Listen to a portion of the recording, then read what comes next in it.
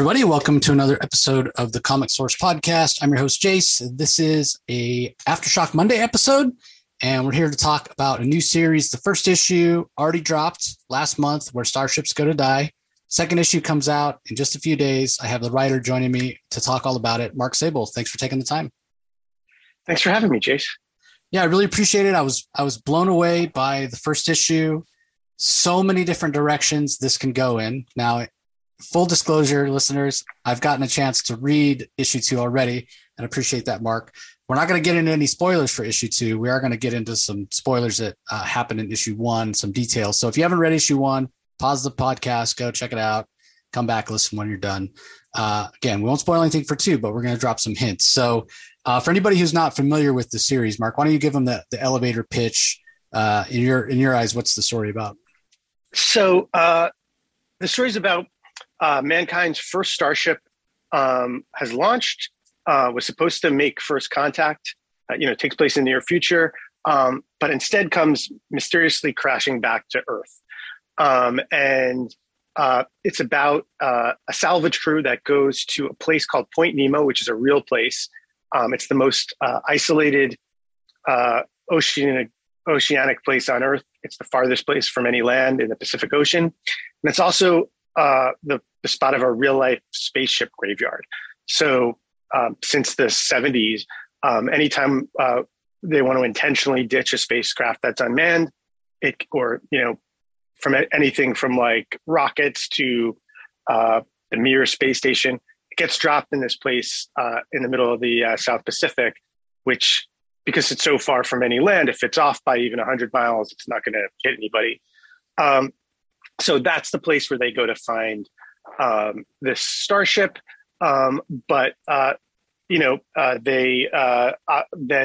they discover more than just the starship, the reason why it's crashed, and some things that may or may not be aboard it, and some other things down there as well.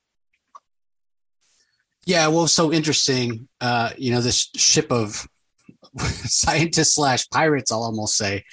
First of all, setting it in, Point Nemo, and obviously going under the water, it's a very deep place. It really is the final frontier on Earth here. These oceans, they're so deep that we, can't even necessarily get down there. It's very dangerous, hard for us to survive. Not even sure 100% what's down there. So there's that mystery aspect. So I really appreciated you setting it there. But the other thing is you have this very, I don't want to say morally ambiguous, because that's an overused term, but I'll say very complicated cast of characters who all seem to have their own motivations for wanting to find why the first starship, why the Daedalus came back down.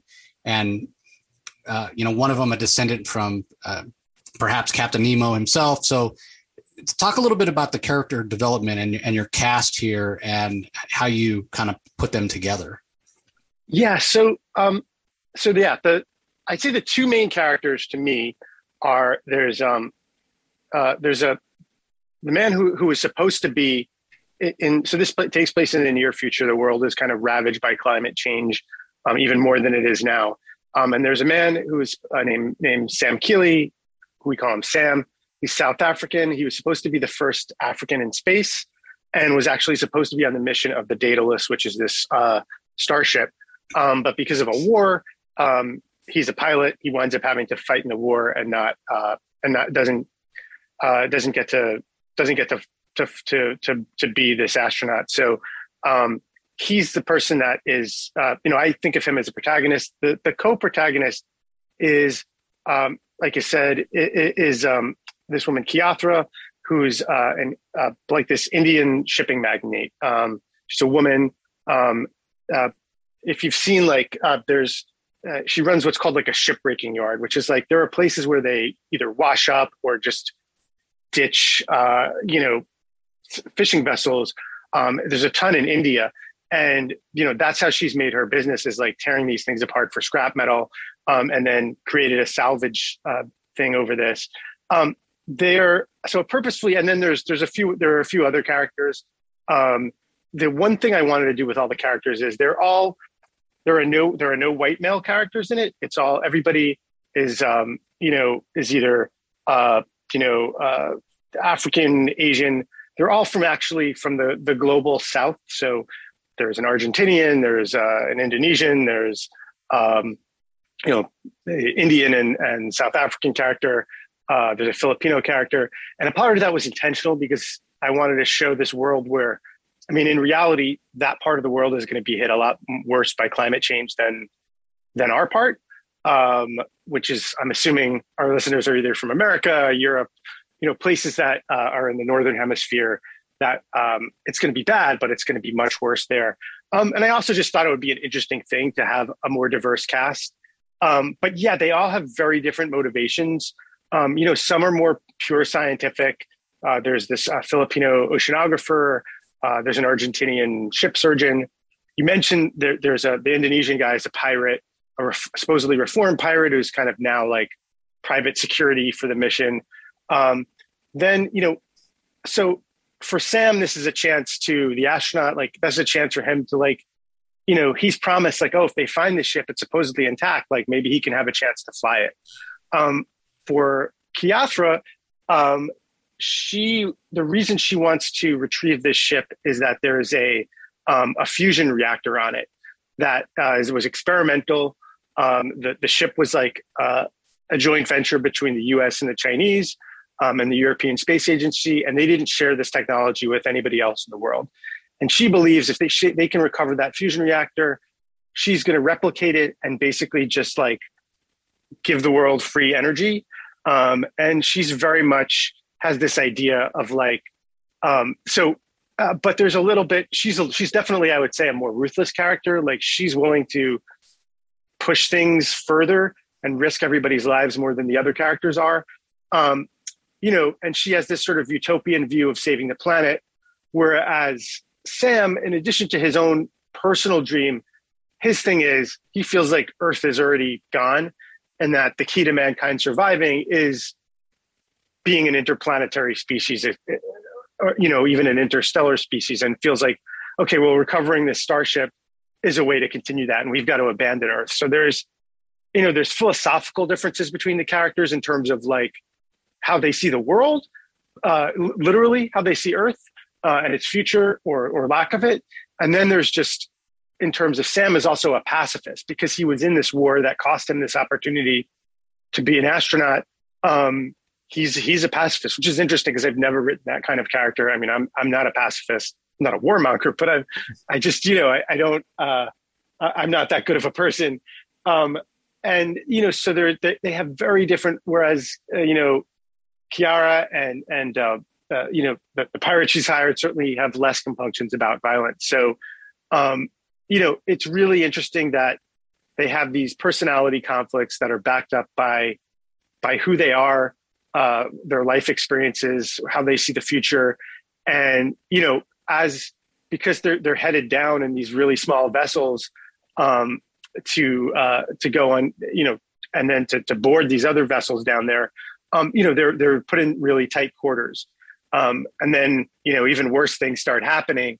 And then that really tests their ability to get along and cooperate and survive.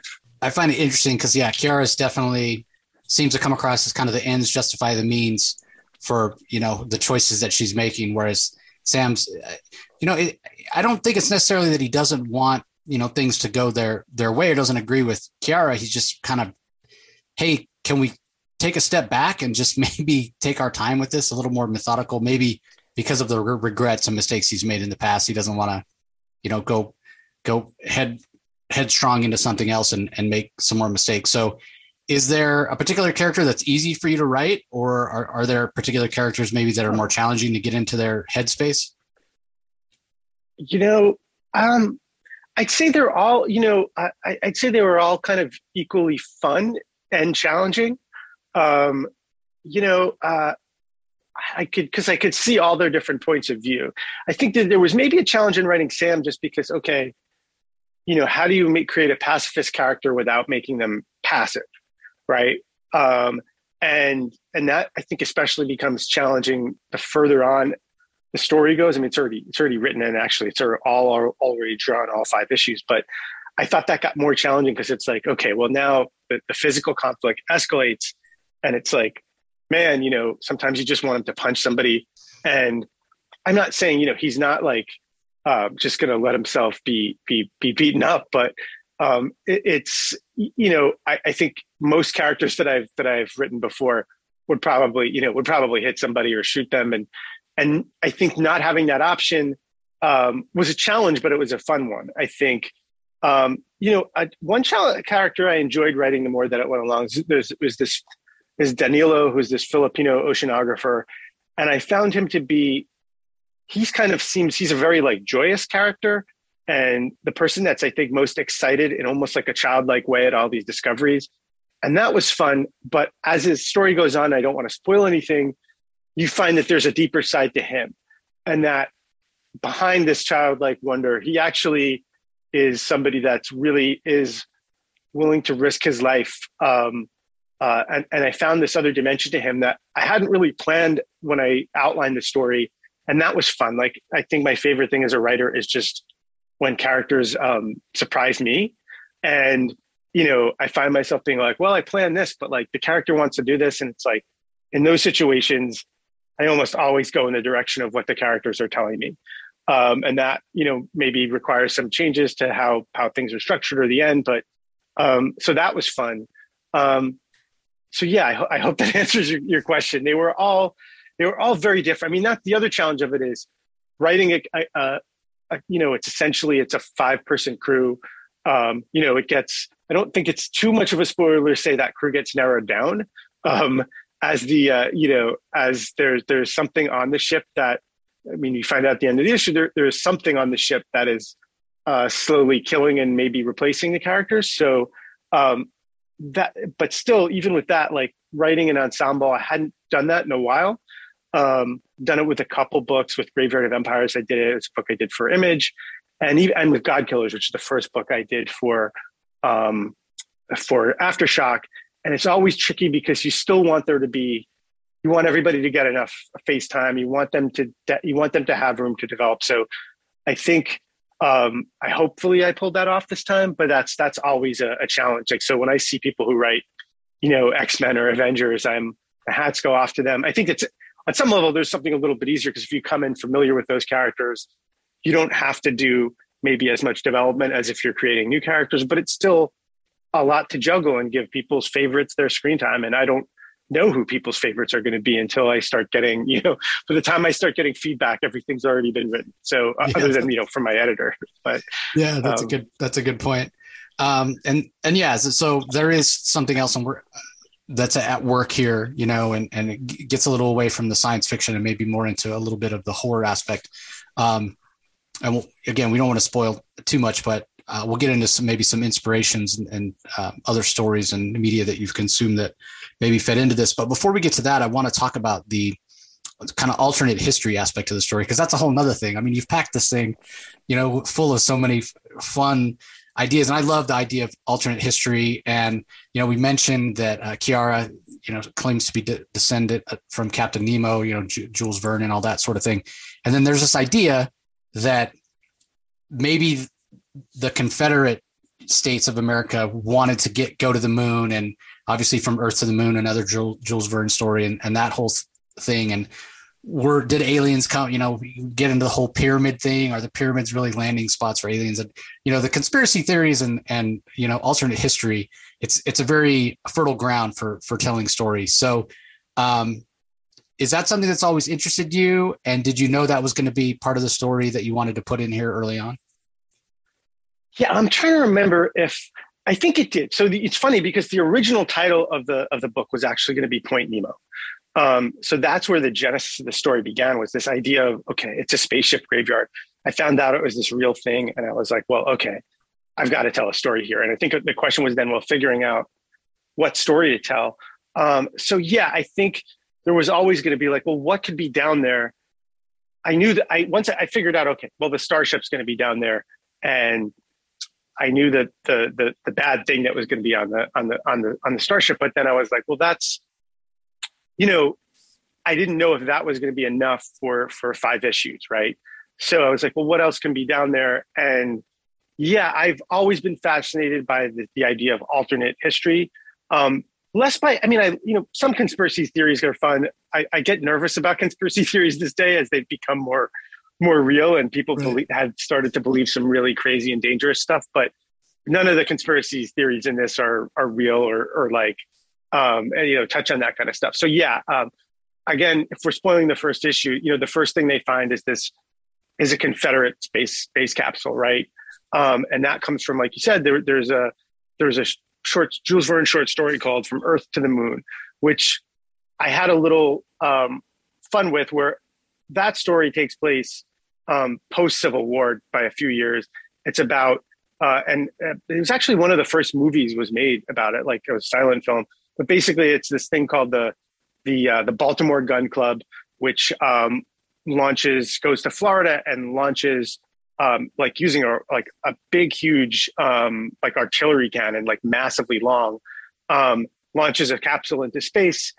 They try to get to the moon, they don't. So yeah, that became. I thought that was fun. I said, well, okay, like if this was set, if they were in Baltimore, which even though it was in the Union, it was a Confederate sympathizing state. I mean, that's where John Wilkes Booth was from. If they were in Florida, that was a Confederate state, even if it was just after the Civil War. Like, I was like, oh, well, what if that was a last ditch attempt? And it became, okay, starting from there, I was like, well, what are the worst people in history who could have gone to space, but we didn't know about it? And then it makes you question, especially, it becomes this personal thing for Sam, because here he was set to become, so I should be clear, like, there have been African Americans in space, but there has yet to be, hopefully I will not be able to say this much longer, but there's yet to be an Africa from the African continent in space. There's even been an Afro-Cuban in space, but, and, that's despite South Africa has a space program. The European Space Agency uses Africa to launch, but doesn't, has not really included African astronauts yet. So, for him to discover that maybe the first people in space were the most, this racist empire, is just is adding insult to injury. And then, you've read the second issue, like there are other evil empires throughout history. I tried to keep it, somewhat plausible. I tried to keep everything somewhat plausible. Even the Starship is based on, there was something called Project Icarus in the 1970s. So, and if you read the first issue, there's a like fictional timeline, but but about half of it is real. And so Project Icarus in the 1970s was like, well, what was a plausible interstellar spacecraft? And it would take about 70 years. So it's not a faster than light ship. My idea was like, okay, technology is advanced enough to make it like about a decade. Even this like horror entity that they find on the ship is based on something that scientists have thought about. Whether it's real or not, we don't know. And I won't give that away, but if I can tell people, if we talk about influences, I can tell people about, it was inspired by something I heard on a podcast that I can recommend listeners, and that'll give them some clues. But that was another thing that inspired this story, was just, so reading about, there was a couple, reading about this idea of, there's this thing called the Fermi paradox, which is sort of, why have we not discovered, why have we not discovered an extraterrestrial civilization? And, to my mind, I'm like, oh, well, the universe is really big, and things are really far apart. Of course we have it. But, we've actually scanned quite a bit of it. And, there's just nothing. There's just been no evidence. And so one of the one of the theories is that there's, one, it's possible there's none exists. It's still possible that we're so unique, in which case I think, and this goes to how different characters view the things. In this case, that makes this planet even more worth protecting. The other is another hasn't happened yet. It just hasn't been born yet. The other is actually maybe life is pretty common. And like, this is where a lot of people lean, is like, actually, given the number of stars and planets, like there should be intelligent life should have had the chance to form elsewhere. The other is that there's something called the Great Filter, which there's some event that no civilization seems to get past. So maybe it's nuclear war, maybe it's destroying their environment, or maybe it's this other thing. And AI is another thing that's been posited. But there's another thing which I won't name that is like, well, maybe there are these civilizations and there's something that's stopping other civilizations from advancing. And maybe what if they saw like the same thing our characters are discovering, that it's the worst of humanity is getting into space. Because even if you look at, I think part of what the philosophy behind these alternate space things is like, even if you look at the real life space race, and I'm a big fan of NASA, and I wish we would do more in space, but like, look, it has its own dark history. We used Werner von Braun, who was, a Nazi war criminal, to help build our rockets. You can watch, we've discounted the contributions of the African-American women scientists who were extremely valuable to it. The Russians had their own stuff, and really the entire space race is really built around, or in part built around, okay, let's see if we can build, let's see if we can build better delivery systems for nuclear weapons. And it has this nice side effect that it can get us into space. So, what if something out in the universe took a look at that and was like, mankind should stay where it is, at best, should stay where it is. And again, I don't want to spoil too much, but that's, that might be part of what, of this thing that they're discovering down there, or the reason all these ships have crashed there and been unable to complete their missions. Yeah, it's so interesting to me, especially this idea of, people going to space, because we do see it as this, this mystery, this frontier, this thing to aspire to. And if it's the worst of us that are making it there, that obviously that's not a great thing. So did you come up with that idea first, or did you come up with the idea of Sam Keela first as this African born person of color who, that's his dream, that's his goal, because it just fits so beautifully. It might have been somewhat simultaneous. I have to go back. It's been, I have to think back, because I remember Point Nemo came first, and then the idea of what their mission is. It's sometimes characters tend to not come to be the first thing I come up with. But they're the essential thing. So like, I knew that certainly by the time I pitched it to Aftershock, it had all those elements. And it's, to me, the story just doesn't come alive if you don't have characters that not just are interesting in terms of like sound bites I can give you or things like that, but like, I've got to feel like they're real people that have real needs and that they come into conflict with each other. And then the story that's when the story really comes in alive, is like, once I started writing scenes between Sam and Kiara, and they have a conflict, but they also need each other, right? Like, she needs an astronaut to help salvage this thing. He needs somebody to go down there and get it. They need to convince each other of different things and try to convince each other. And they've got different ways of doing it. And that's when the story started to come alive. And then as I added other characters, they had to be different and bring something different. So yeah, I wish I remembered exactly at what stage in the creative process they came along. I mean, it was pretty early, but it's still, even when you come in, and I tend to write, so, I gave them a pretty detailed pitch, and then I gave them a really detailed, and they didn't ask for it, but I give them a very, very detailed outline. I tend to work best doing that. It's interesting because I've been asking other writers whether they do that, and it seems to really vary. Before I started outlining, I can't imagine, I felt like I would get stuck in the middle of things and not know where to, and especially with like screenplays, and just not know where to go. But even though I do that detailed outline, things change a lot once you actually start scripting, number one, and I have the characters talk to each other. But then once the art comes in, and, I'm sure you're going to ask this, but of course, so the artist is this great guy named Alberto Locatelli. And, he's an Italian artist who I've never met in person, but he's been a joy to work with. And he's somebody that is, I think, he's a great storyteller, but I think probably my favorite thing that he does is just his characters are so expressive. And so they become different characters once the art comes in and I see their facial expressions and their body language and their designs. And it's like, and in many ways, I think in some ways, I think he helps. One thing he did, whether it was conscious on his end or not, and I guess it probably was, but like, I think he helped.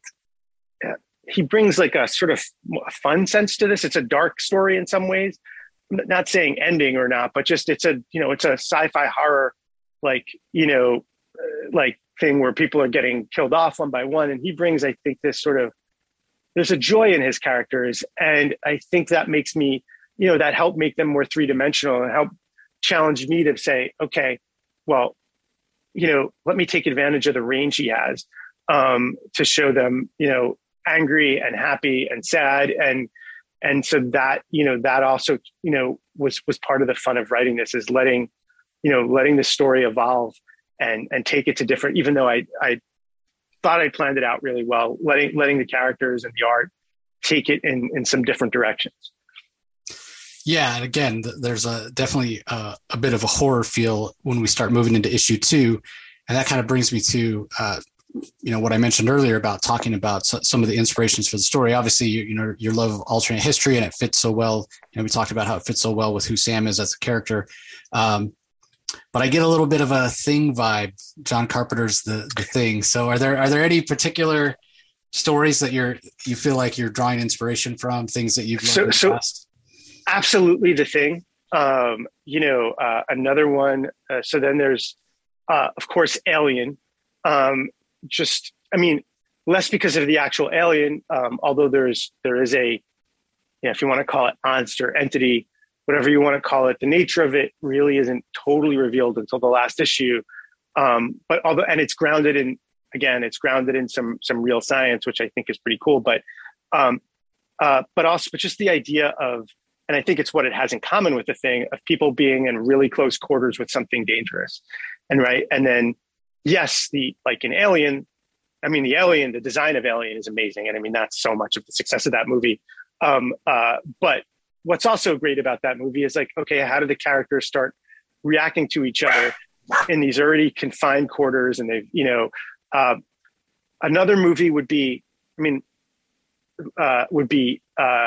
Abyss, which is also about a recovery mission underwater. And in fact, I had to make sure I didn't rewatch it, because I was like, I don't want to, I didn't rewatch any of the movies that inspired this, because I didn't want to go too far into those influences. But I will say it's very different from, there's a lot of differences from The Abyss, but I like the idea of, okay, water the sea as being like, maybe not the final frontier, but this huge unexplored and very, very dangerous place. That had its own, less of a horror element and more of a sci-fi. So that's where the combination comes in. Another one that it's funny. So I was just talking to you about this with another creator, a friend of mine named Brett Lewis, who wrote a great book that I recommend to people called The Winter Men, with the late John Paul Leon. They just did a fundraiser and for an artist edition of that. Anyway, he did. He finished up the Thief of Thieves run for yes. Skybound. Also is really excellent. So he's one of my great friends in common, one of the people I admire most, and whose opinions I when he gives me a compliment, it's a huge thing. So anyway, we're talking about a movie. We're talking about another movie called Outland, this is not based on that he lent me in exchange for the DVD of Eternal Sunshine of the Spotless Mind, and another DVD. I'm blanking that. And we were joking we have to do a hostage exchange, but this movie Outland, which my next Aftershock book that isn't out yet hasn't been announced yet fully, is kind of influenced by. And Outland is this Sean Connery as a space marshal on a space farm. It was directed by this director called Peter Yates, and he directed a movie called 2010, which is a sequel to 2001, A Space Odyssey. And we were discussing how it's an underrated film. And that was an influence because, one of the many things, like you said, there's a lot that goes into this mix that I didn't mention is, part of the urgency to retrieve this space, the Starship, is there is a like potential World War III is brewing right at this area, because while the U.S. and China had cooperated to do this Starship, they have long since fallen out, and now both their navies are in the South Pacific. I would say steaming. I guess they're not steam engines, but headed for, sailing for Point Nemo, and they both are come to blows over this. And so, if anybody hasn't seen 2010, it's this joint. It takes place in the Cold War. This joint U.S.-Soviet mission to go find out what happened in 2001, and then war breaks out on Earth. And what does it do to this crew? And so that's a part of it. And then you also find, when they find the Daedalus and they find out what happened, like when there was a war that breaks out, and how does it affect that crew? So I like the idea of like, well, when you're in space, what happens when, what happens when your home countries start fighting? And, again, it also adds this, they're a salvage crew, and yes, they've got a former pirate and his men like as security, but like that's nothing against, these superpower navies. So it really, it adds this ticking clock. It adds another sense of danger. And I think with horror, you always want to ask that question of like, well, who's the real monster? Is it this alien or robot or whatever? Is it that, or are humans the worst monster? And you see sometimes they do the worst things to each other. I mean, an alien, it goes back to, I guess he's technically an android, but like, it's the corporation, right? And in aliens, you see it even more. Like, yeah, is what's worse, this like, this alien species, or like this ruthless corporation that's willing to sacrifice its own crew or colonists to get control of it. I don't have quite the same. There's not that same corporate thing in this, but yeah, there's other human, just nation states and battling for resources and technology that they've forgotten. I mean, that's another thing, is like part of the reason they want this ship so badly is they've lost the ability to create it because so many years have passed.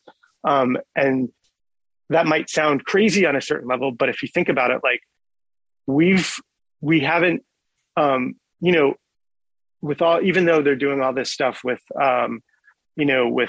private spacecraft now, with SpaceX and I forget what Amazon's program is called, but they're having to like reinvent the wheel in a lot of ways, because like all the, not necessarily like the technology, but all the brains that we had working on rockets in the 60s and 70s are gone. And we focused on the space shuttle, and that got canceled. So it's like, we think of science as this linear thing, but there have been plenty of dark ages in our history. So this idea of like, well, now we have to go back, and it's like, well, yeah, well, it's easier if we can just like go salvage this thing, even if we have to fight and not cooperate, than to actually put the money and effort into building these things. Yeah, it's not an uncommon thing for institutional knowledge to be lost when people move on and whatnot. And yeah, you definitely get that sense in the story, because it's and that's part of why Kiara's, I feel like, is so kind of stubborn and like, no, you're not. I was here first. International water, salvage law applies. So you have that whole aspect too.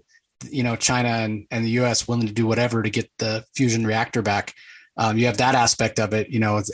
Again, is it this entity that's really the worst? Is it these nation states? Is it humanity itself as a species for destroying the planet? Like, there's all these questions that are very relevant, and there certainly are no easy answers. And I hope that anybody who reads this doesn't go in thinking, hey, guess what? Mark's going to give you the answers to all these questions. Because no offense, Mark, you seem like a really intelligent guy, but if you had the answers to those questions, you probably wouldn't be writing comics, right? Yeah, no, I mean, I still probably enjoy writing comics more, but no, I certainly don't have the answers. And I think, certainly I hate books that preach to me, and it doesn't matter if I agree with it or not. I mean, I like books that ask questions and don't have easy answers and leave me thinking. And that's what I want. I never want to condescend to the audience and say I'm smarter than them. one thing I've discovered writing comics, honestly, is I feel like my readers are usually as smart, if not smarter than me. They can see things coming. So it's always a challenge to try to like, you know, okay, how do I give them what they want while still surprising them? But also, you know, but part of that is also just saying like, okay, here are these different characters, and you might, you know, different people might come to the book and have different thoughts about who should win, you know, and whose philosophy they agree with more. And that's great. You know, I think, you know, if this, you know, the best thing I can hope for is like, I'm not looking to change anybody's minds or, you know, people's ideas about global warming or things like, you know, climate change are probably already set. And I don't think like, I'm going to change them. I'd love them to think about it. And obviously I don't think any of these issues are really simple, but like, I think, you know, if you can spark conversation about any of this stuff, whether it's the space race, whether it's climate change, whether it's, you know, I don't know, war and pacifism, or whether it's just, you know, which character do I like better? You know, honestly, the most important thing is I want people to feel these characters are real things and they may have different philosophies, but the characters come first and their philosophies come second. You know, so just the idea of who they like better and who they want to see win, like that's the kind of thing I live for. I really hope the audience feels emotionally attached to these characters because, you know, that's what I look for. I think it's the hardest thing to do. I teach writing for the School of Visual Arts in New York. I do it online, but I've been doing it with Jim Rugg, who's a cartoonist. We've been doing it together. Nathan Fox, I should say, runs this program. So there's a lot of comic people in it. Been doing it since 2013. And, you know, the thing I learned so much from my students. They're really talented. And most of them are artists as well as writers. So even though I teach writing, like I'm just awed by what they can do. But the thing that I've learned writing, I think, is just that like the hardest thing to do in writing and the most important is to engage people emotionally. So like, no matter how cool my ideas sound, none of that or don't sound, you know, or how like none of that matters if you don't care about the characters. And it's not an easy thing. I mean, there are tricks you can do to get people to care about characters, but it's like, oh, but if you can do that, you can overlook a multitude of sins. And, you know, as a reader of comics and watcher of films and readers of books and everything else, I mean, to me, that's the most important thing. If I'm invested and I need to care what happens to these characters, not just in terms of whether they live or die, but like, oh, okay, are you going to please, you know, like change this stupid opinion of yours or get along with this other character? If you get me in like that, then I'm sold. And I can, and you know, the other part is anytime you're writing science fiction or horror, you've got to have, you know, I think when you have a fantastical element, the rest of it, I feel like needs to be grounded. So that's why I'm like, okay, well, there's some kind of alien or horror entity in this. Like, that means I need to get the science stuff. You know, obviously it's a world where there's a starship, which ours doesn't have. So I'm already bending the rules a little bit, but like everything needs to be basically as, you know, as well researched as I can get it. But also the characters, I think more importantly, the characters have to feel real. If all the science is good, but like the characters are doing things you don't feel like you believe they would do, then like, I know I'm going to lose the readers. So hopefully they are believable characters and, you know, and compelling ones. So that's my hope. I'm glad that you seem to be one issue in and two issues in, I guess, engaged. So that makes me really happy to hear. Yeah. Well, I always say my favorite comics, like you mentioned, are ones that make me think. But yeah, I imagine the kind of the writer equivalent of that is, you know, comics that, like you said, engender conversation. Because that's the thing. None of us have the answers. These aren't easy questions. These aren't easy problems. Climate change, class, you know, issues, race issues, you know, these big philosophical questions that us as a society, we've always struggled with. So, but the important thing is to talk about it, to start the conversations and to at least, you know, make the effort to try to find the common ground. So I really appreciate that. And in terms of engendering reaction, I always say, and we'll fight anybody about this, maybe not physically, but I'll gladly debate it, that comics are art, you know, like it is an art form, both in the visual and the narrative. And my contention's always been that the whole reason art exists is to evoke an emotional response to somebody, whether Yeah, whether you're hearing a piece of music or looking at a sculpture or a painting or reading a comic, right? Or a film or a TV show, it's all art, right? And it's all supposed to remind us why we're alive and make us feel something. So I 100% agree with you on that. And kind of on that note, let's talk a little bit about the art. We already mentioned Alberto, but your colorist on the series, Juancho, has done this incredible job, and especially as we start getting into the second issue, and you guys will all see it when it comes out. A little bit more of a dark tone as the horror aspects of the story start to come out. So he's really engendering the tone. And certainly when you talk about a story, if it's taking place underwater, you have that absence of light. There's a lot of, dark blues and purples and whatnot. So is he just nailing the aesthetic that you were going for? He really is. I think, and it's important. I mean, look, I think colorists are important in all books. I mean, obviously black and white books, maybe less so. But I'm glad to see colorists and letterers like getting their names on books, colorists getting recognition. When I first started in comics, that wasn't the case. And it's great because I've gotten to see the colorists that I've worked with. On Graveyard of Empires, I got to work with Matt Wilson, who is now a multiple-time Eisner Award winner. It's so great to see colorists get their recognition. I'd like to see letterers get more recognition, and everybody. It's that's a whole other thing. But what Juancho has done is great, and I have to give Aftershock credit for finding him. And he's done work for them before. They showed me his other work, and I was like, oh, this is great. But even seeing it was great. You never know, can he do this stuff? And some of it is written in, like the lights go out on the ship, so I have like those red emergency lights come on. That was written in, but a lot of the stuff he just figures out on himself. And you're dealing with these, old ships. How are they lit inside? You're dealing with, the fact that the ocean is deep, is completely dark. You're later dealing with, they're dealing with flashbacks in space. How is that, how does that look? And then, then there's a whole other aspect to it, which is, and I remember I'll name drop another, a colorist that is a good friend of mine who actually did the colors. So cover art is done by Jeremy Hahn, who's a fantastic artist and also a really good friend. The colors on the cover are done by Nick Filardi, who's another great colorist, and was the first colorist I ever worked with on a book called Grounded way back in the day. And I remember when I was first doing Grounded, and I'll bring this back to Juancho, I swear, but I remember getting the first issue, and it was the first comic I've ever done. It's through Image, so it's creator owned. And I remember looking at it and being like, wait, it's why didn't you draw the sky blue? First of all, I noticed he's like, he didn't say this, but Ivan Brandon, who is editing the book, he's also a comic creator. Well, to me, he's like, Mark, take a look at the sky. Like, is it really blue? And it's like, yeah, most of the time it's, but like, actually, depending on the time of day, it's not quite blue. And it sounds like a really simple thing, but I was like, oh, but the other thing is you realize is like color is such a way to evoke mood. And I think Juancho, even though I forget where Juancho is located. I'm in Los Angeles. Alberto is in Italy, I believe in Milan.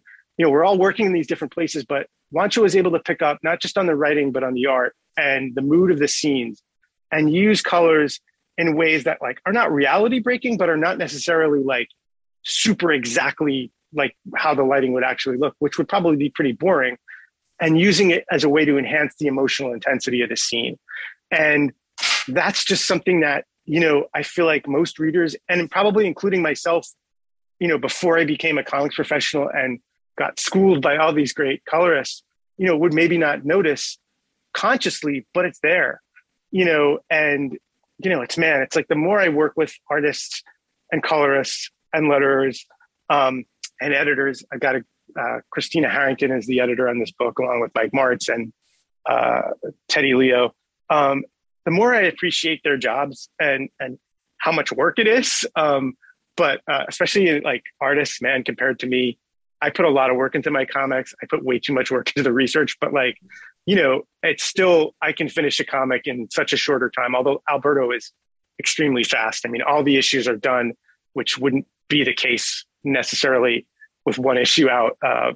They require 3 issues to be done, but he's super ahead of it. But I just acquire so much more respect for their skills and what they bring to it. And sometimes it's in big ways and sometimes it's in little subtle ways, but that are still really important to just like how the things, like you say, it's like looking at a painting where, I've taken up art as like a hobby during the pandemic. And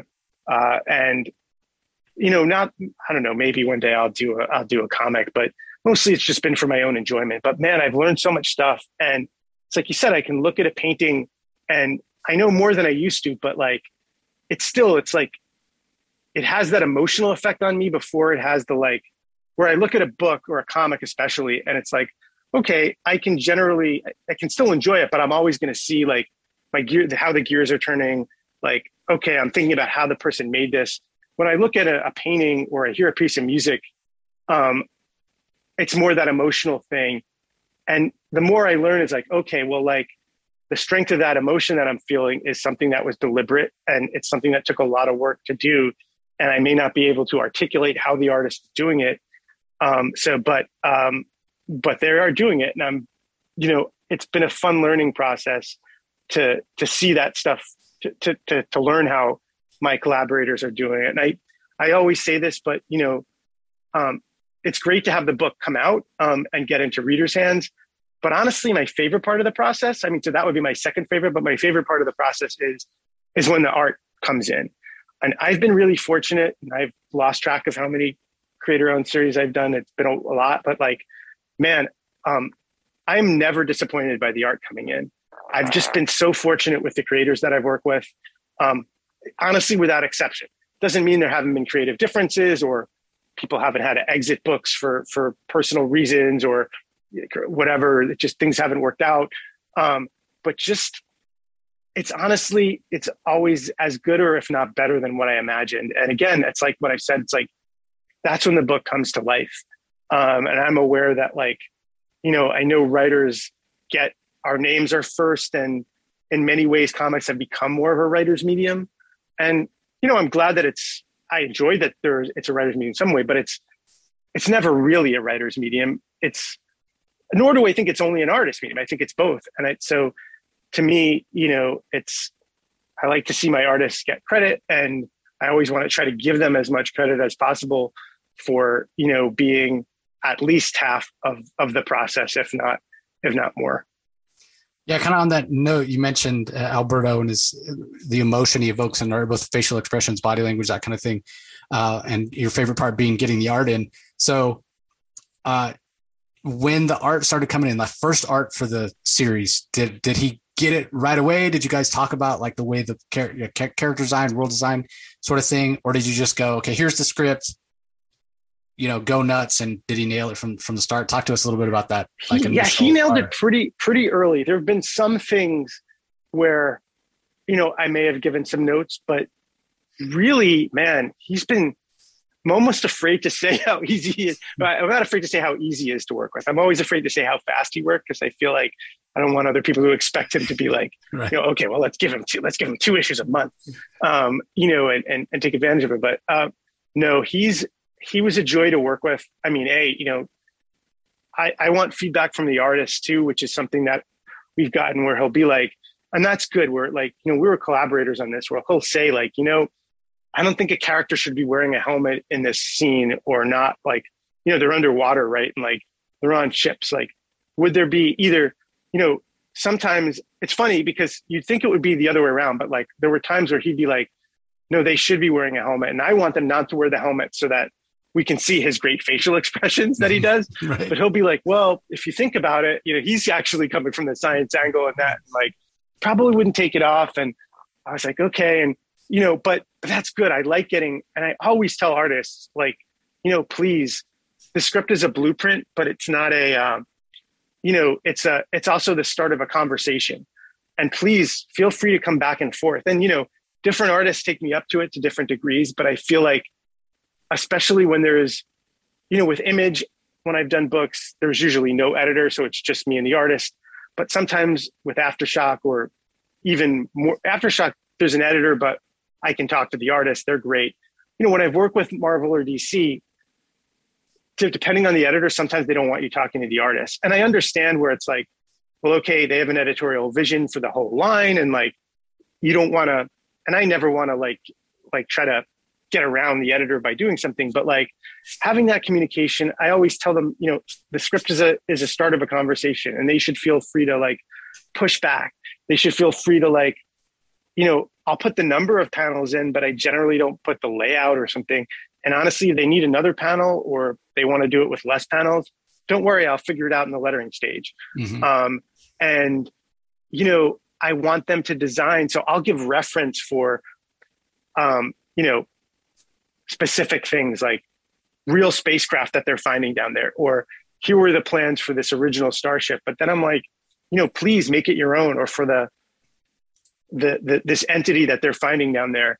That was a big thing where I was like, I had some visual ideas of how it looked, but I said, these are my ideas. Here's some things that I drew from inspiration and you might find useful, but make it your own. Because, you know, I think you want it to be something that they create, like they'll do their best work. Mm-hmm. And also it's like, it's no fun to be like, to feel like I'm dictating it, you know. They're co-creators on this. So yeah, he nailed it from the beginning and was just, you know, great throughout this process. You know, anybody that gets to work with him, hopefully me again at some point, but you know, anybody else, like you're getting a real special guy. And I feel like, you know, I hope this is a breakout book for him, because he's somebody that definitely deserves more exposure in the States. Yeah, I would agree with that. The art's fantastic. Well, I really appreciate the time, Mark. Again, everybody, it's a really, really fantastic book. Highly recommend you go and check it out. Second issue is about to drop this week, so go check it out. I'm sure you can get issue 1. If your retailer doesn't have it, it hasn't sold out, so ask them to order you a copy of issue 1 or pick it up digitally. So where Starships Go to Die. Again, Mark, appreciate the time. Best of luck on the series. As we're winding down here, is there anything coming up, either issue 2 or beyond, that I haven't had a chance to see? Any event, any story beat or visual in the book that you can't wait for it to be out there so you can see what reader reaction is? Is there anything you can think of that comes to mind? Man, there's so many. I think what's going to be cool is, again, seeing like the different, you know, thinking about the bad guys in 20th century history, and seeing, like thinking about, well, okay, which are the worst ones that could have gotten into space, seeing like and thinking about the unique aesthetic, some of these evil empires, let's say, you know, there's a hint in the first cover to one of them might be like what their spacecraft might look like, what inside and out, like what their missions might have gone through. I think that stuff is kind of cool. The other stuff is so hard to say without spoiling it. But I will say, you know, you're going to get to know the characters more and more. There's just, I think hopefully every issue coming up has something surprising. And then hopefully by the end, I had a series announced by Aftershock at last Comic-Con. They didn't give the name for it. But they did the artist, whose name is Andrea Olimpieri. He's also an Italian artist. We just showed the art from it, but that book should be coming out in November. So at some point, I think soon there should be news about that. And it's another science fiction book from Aftershock. It's actually going to be the first thing I've done for them that doesn't have any horror aspect in it. So hopefully that'll give people something to look forward to too. I'm excited about both, but yeah, I just hope people check this series out and enjoy it. And, you know, you can find me if you've got questions or just want to reach out and have reactions. I'm at Mark Sable on Twitter and Instagram and all that. And, you know, I'm always happy to chat books with people. So yeah, but thank you so much for having me and for reaching out about this book, because it's one we've all worked really hard on and I'm proud of. So excited to see people being intrigued by it. Yeah, I appreciate the time, Mark. Appreciate the insights and kind of the behind the scenes, much more intricate than I realized. Which I suppose when I stop and think about it makes sense because again, we've talked about all the different aspects of the story. You know, the social relevance of the issues, climate change, alternate history, horror. It's all in there, everybody. So again, if you want to know when the next issue is coming out, it's on July 13th, Wednesday, July 13th. So you have a little bit of time. You have time to go read issue 1, pick it up. If you haven't had a chance to read it, make sure you tell your retailer that you'd like a copy of issue 2 so they'll hold one for you. I'll put a link to both Mark's Instagram and his Twitter handle in the show notes, everybody. So if you're having trouble finding them, you can go click there. Give him a follow. That way you know when other works that he's doing, like the aforementioned upcoming series from Aftershock is coming.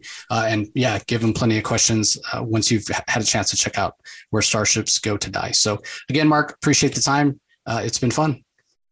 Likewise. Thank you so much. And to you listeners, we want to thank you for your support and for listening as always. And we'll talk to you next time. You can find the Comic Source podcast on Spotify, Apple Podcasts, Stitcher, Google Play, or whichever podcasting app you prefer. Please tell all your friends about us, subscribe, and rate us. The ratings really help with our visibility and our ability to reach new listeners, especially 5-star reviews on Apple. Also be sure to visit us at lrmonline.com to join the conversation, access the show notes, and discover all our other great pop culture content. If you want to email us, the email address is thecomicsourceblog@gmail.com, or you can follow us on Twitter, twitter.com/thecomicsource. Do a search for The Comic Source on Facebook and Instagram to follow us on those social platforms. All 3 spots are great places to find out when we release new episodes, as well as follow all our convention coverage. So once again, we want to thank everyone for listening, and we'll talk to you next time.